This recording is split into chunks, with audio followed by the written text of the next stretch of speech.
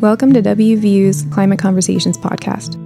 These episodes are student projects from the Fall 2019 Honors Book Club under the same title.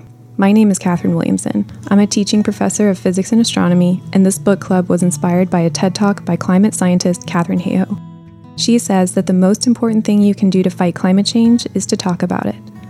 Therefore, the aim of each climate conversation episode is to do just that, to talk about an aspect of climate change and to keep the conversation going. Hello, my name is Alexis DePaulo, and I study biochemistry at West Virginia University. I'm here with my guest, West Virginia delegate Evan Hansen. Would you like to introduce yourself? Sure. My name's Evan Hansen, and I was elected to the West Virginia House of Delegates in 2018. So I finished up my first session and getting ready to go back to Charleston next month for my second session. And in addition to serving in the House, I'm the president of Downstream Strategies, which is an environmental science and policy consulting company that's also based in West Virginia.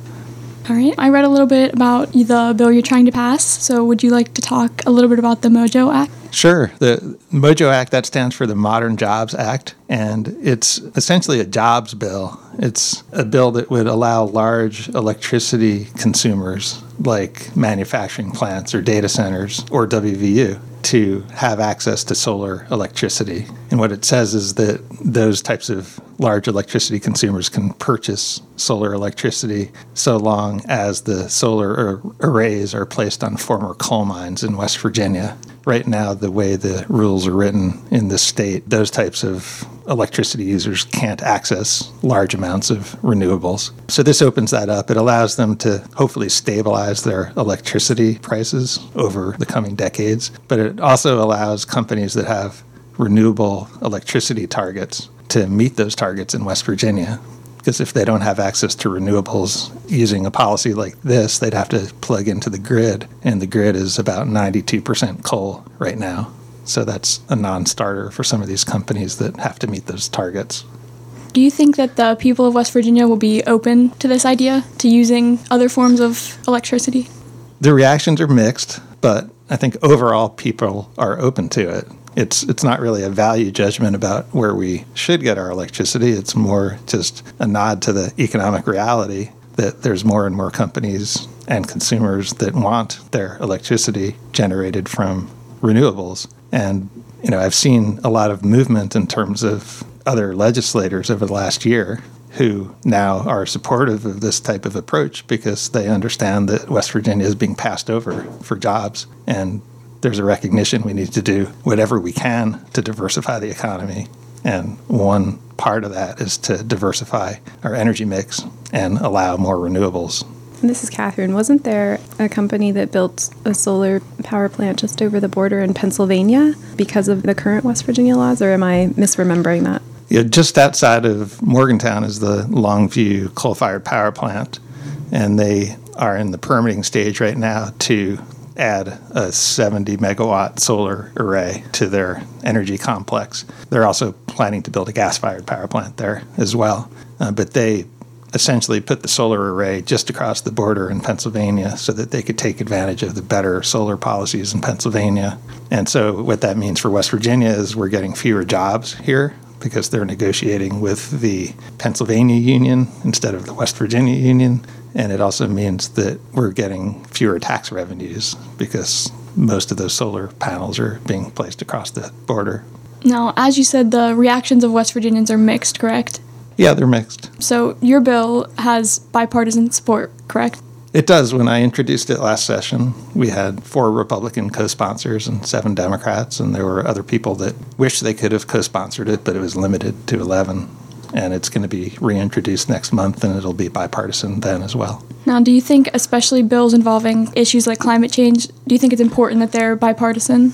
Yeah, I do. I guess I have a couple answers to that. One is that I'm a Democrat and I'm in the minority.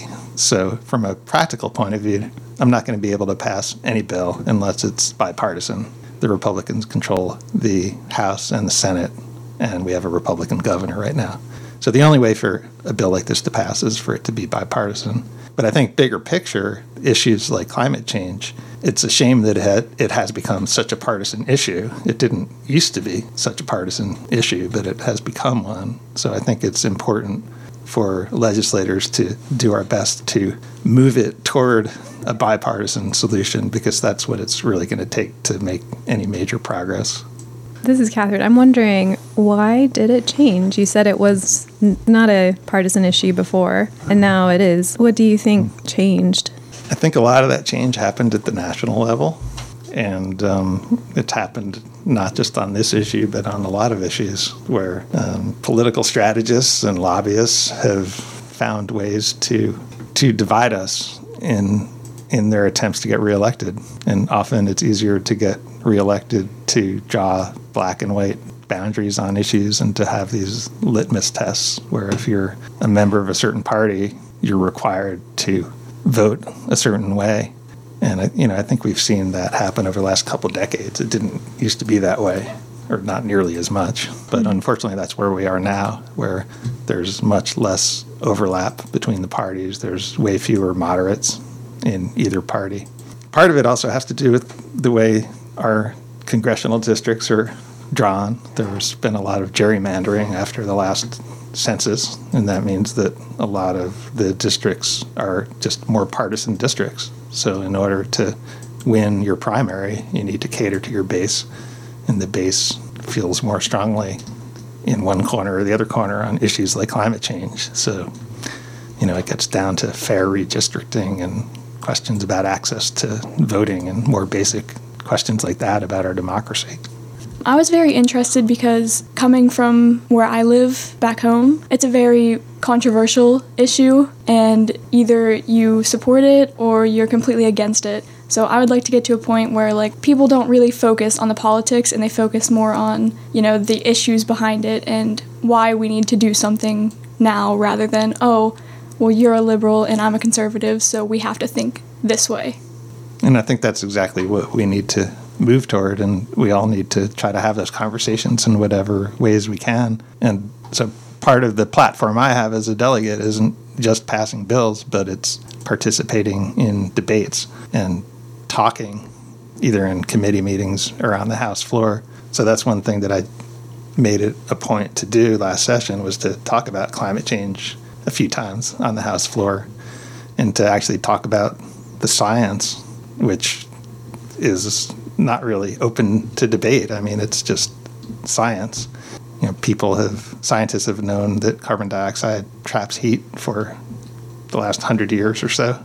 We know how much carbon is in coal, and we know that when it's burned, it creates carbon dioxide, and we have really accurate measurements of how much of these different greenhouse gases are in the environment, in the atmosphere. These things really aren't open to debate. It's just scientific fact, but people don't know that unless you talk about it, because people just hear stuff, hear what they want to hear, and then retreat into their corners. So I think it's great that you're talking about this. Thank you. Now, in class, we kind of had a discussion over whether people would listen more to the science side or more to the personal side. So, in your experience, do you think people react more extremely when you show them the science, or when you're showing them that this can affect them in the future and their families and their children? I think in general, when you're trying to pass a policy, it's really important to have personal stories. A lot of people just tune out when you talk about the science.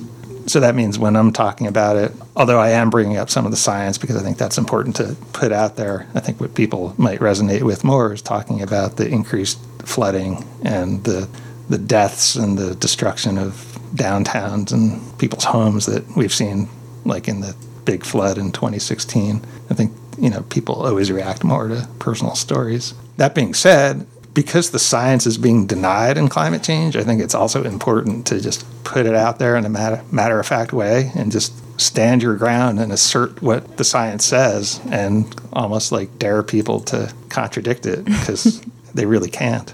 I'm curious about, when you mentioned bipartisan conversations, if you could speak a little bit about the video chat call-in you did for West Virginia students with the Speaker of the House, Roger Hanshaw, who's a Republican, and that, you both have science backgrounds, but you come from very, very different political, backgrounds. So can you speak about, why you guys did that, how you thought it went, why you thought it was important? Sure. Roger Hanshaw is the Speaker of the House. He's a Republican, and I'm a Democrat, but we're both scientists. I'm an environmental scientist, and he's a PhD chemist. And in the same spirit of trying to have conversations about climate change, we decided that it would be a great idea to have a video conference that really reached out to science teachers across West Virginia to have their students participate in a discussion with policymakers.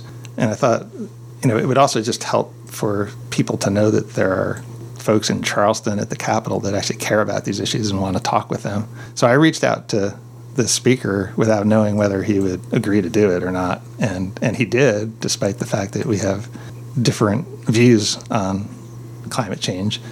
But I thought that was important. There was no litmus test in order to have a discussion. I think that's what we actually need, is to have people with different views to talk about it. So I thought it went really well. We had something like 20 or 30 classrooms that called in. So we had many, many students, and we had lots of people who weren't even in schools who participated as well.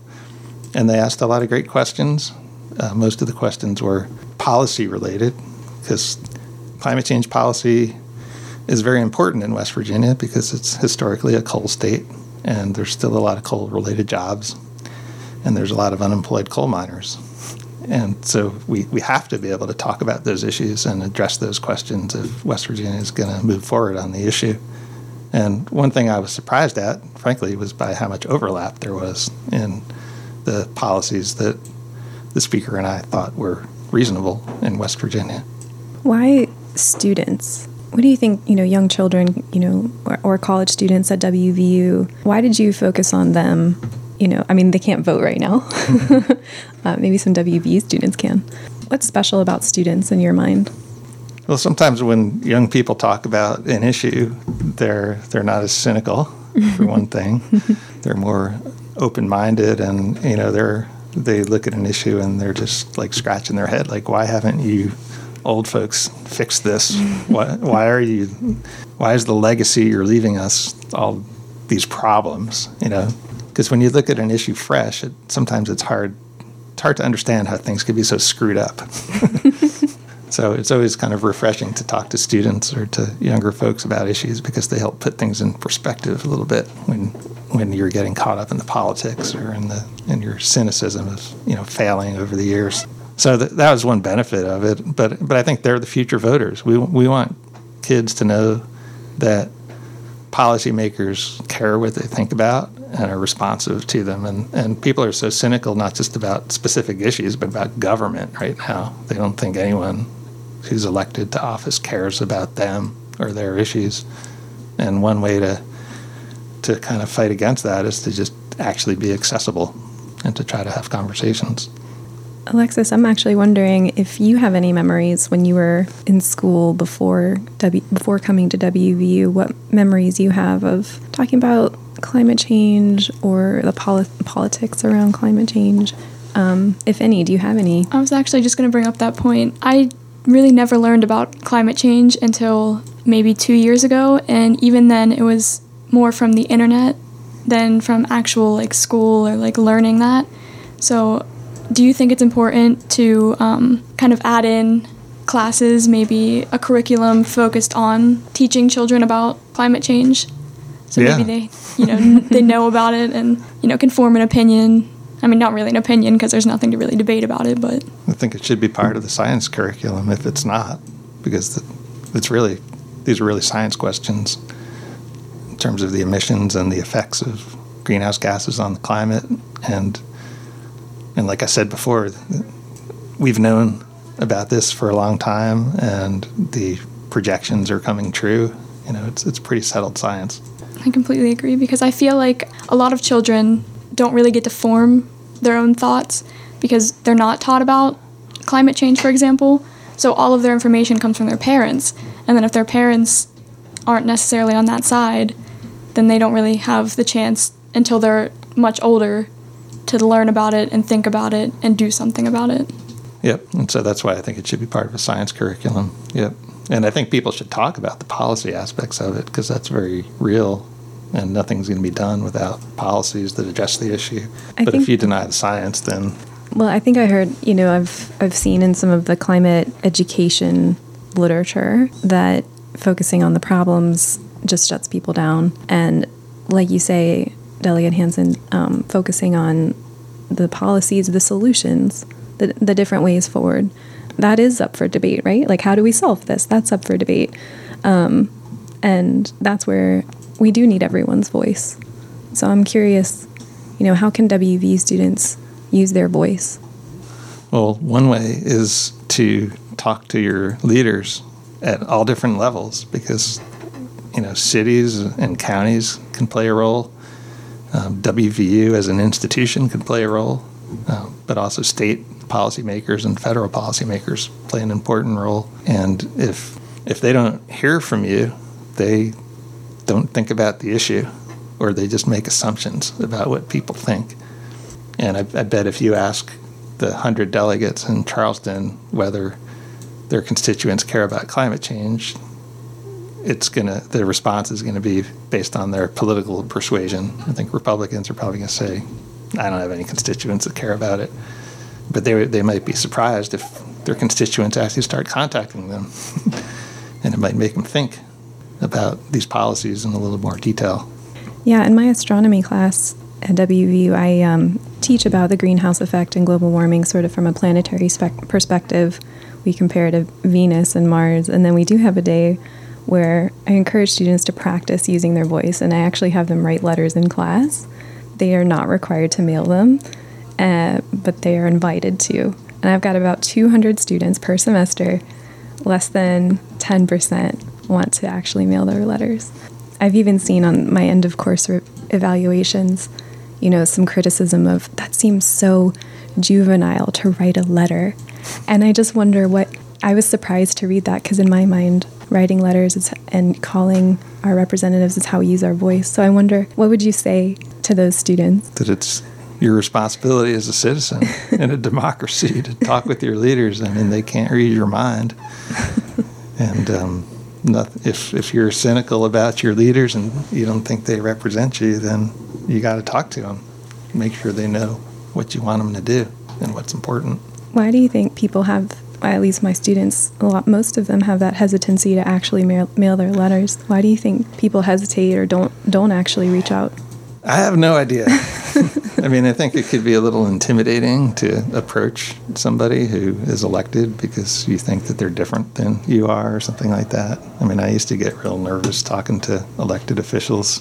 But once you start communicating with folks, you realize they're just the same as anyone else. They just happen to run for office and win. And especially at the local and state levels, people are extremely accessible. I mean, you could look up their home phone number or their address if you want. You see them walking down the street, and we're all used to talking with constituents and actually appreciate it. Thank you again, Delegate Hansen, for being here today. Thanks for having me. Thank you.